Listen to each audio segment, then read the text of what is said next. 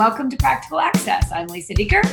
And I'm Becky Hines. And Becky, we're here today to talk about something, right? You know what? That's the one thing we promise is we'll talk about something, Lisa. Yeah. So I think we kind of got a combo of questions about behavior, tech support, social emotional learning, kids at home. And I'm like, well, let's just turn this into a conversation.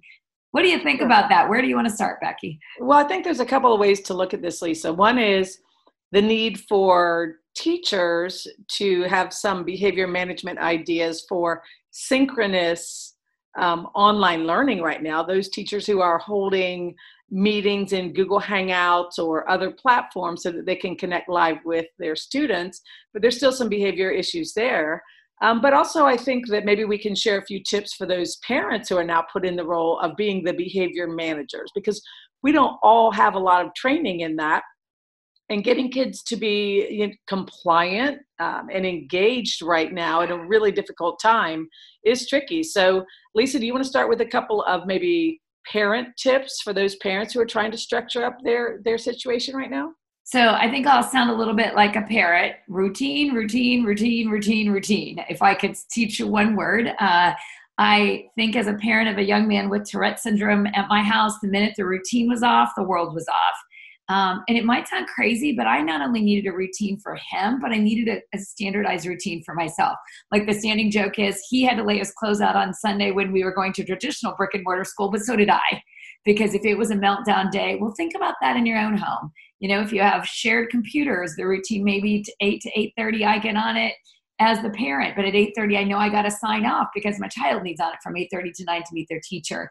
Putting that routine in, I always kind of joke, but you know what? If you ever watch the show Super Nanny, what does she start with, Becky? What does the very first thing she does for that family? It always starts with a routine. Yeah, so there's that schedule. And so if you don't have a schedule on your wall, you know, it doesn't mean you can't leave your schedule and put things on there. Like I wrote on my schedule today at 5:00, relax and stop doing stuff.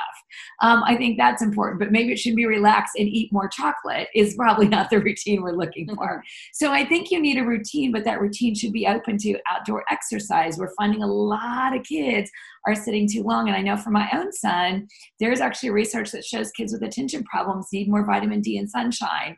Well, today it's rainy. How do I get that? Well, at least if he's not sitting at a computer. So it's that kind of stuff that you should be thinking about that your kid needed before.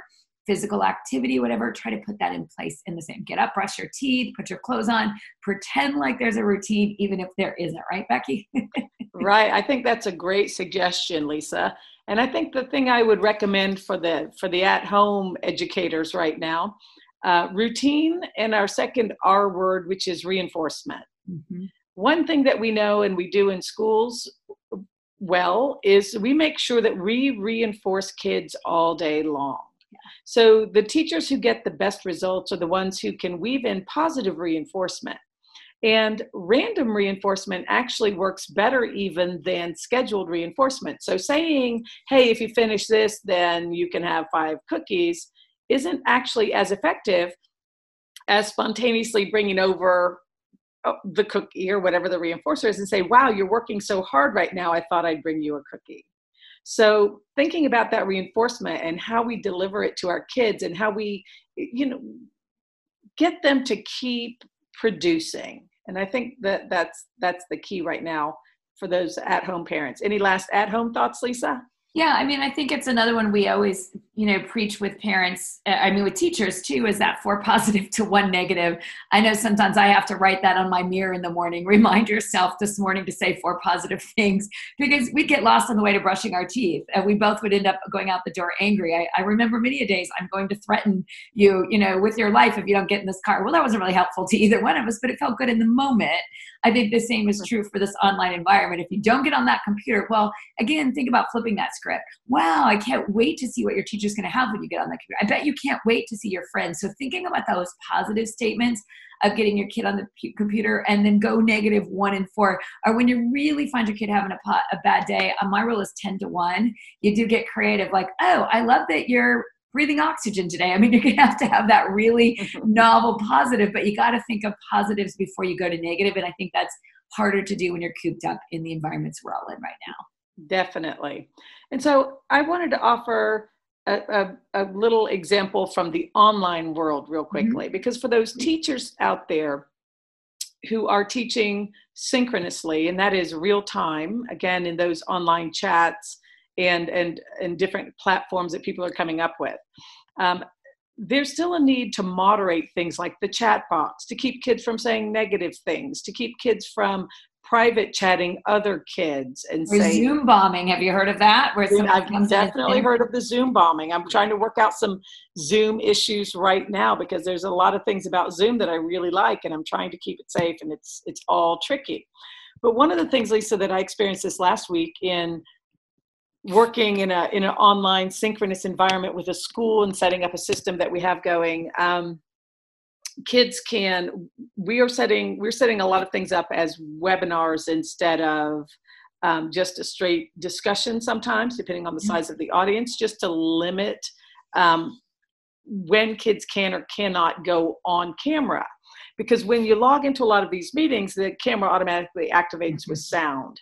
So what we found, two quick tips. One is having a moderator in there who can mute a camera or mic for the kid while the teacher's trying to teach. And that might be something that paraprofessionals could do if they're still on the clock, is to be a moderator in that chat.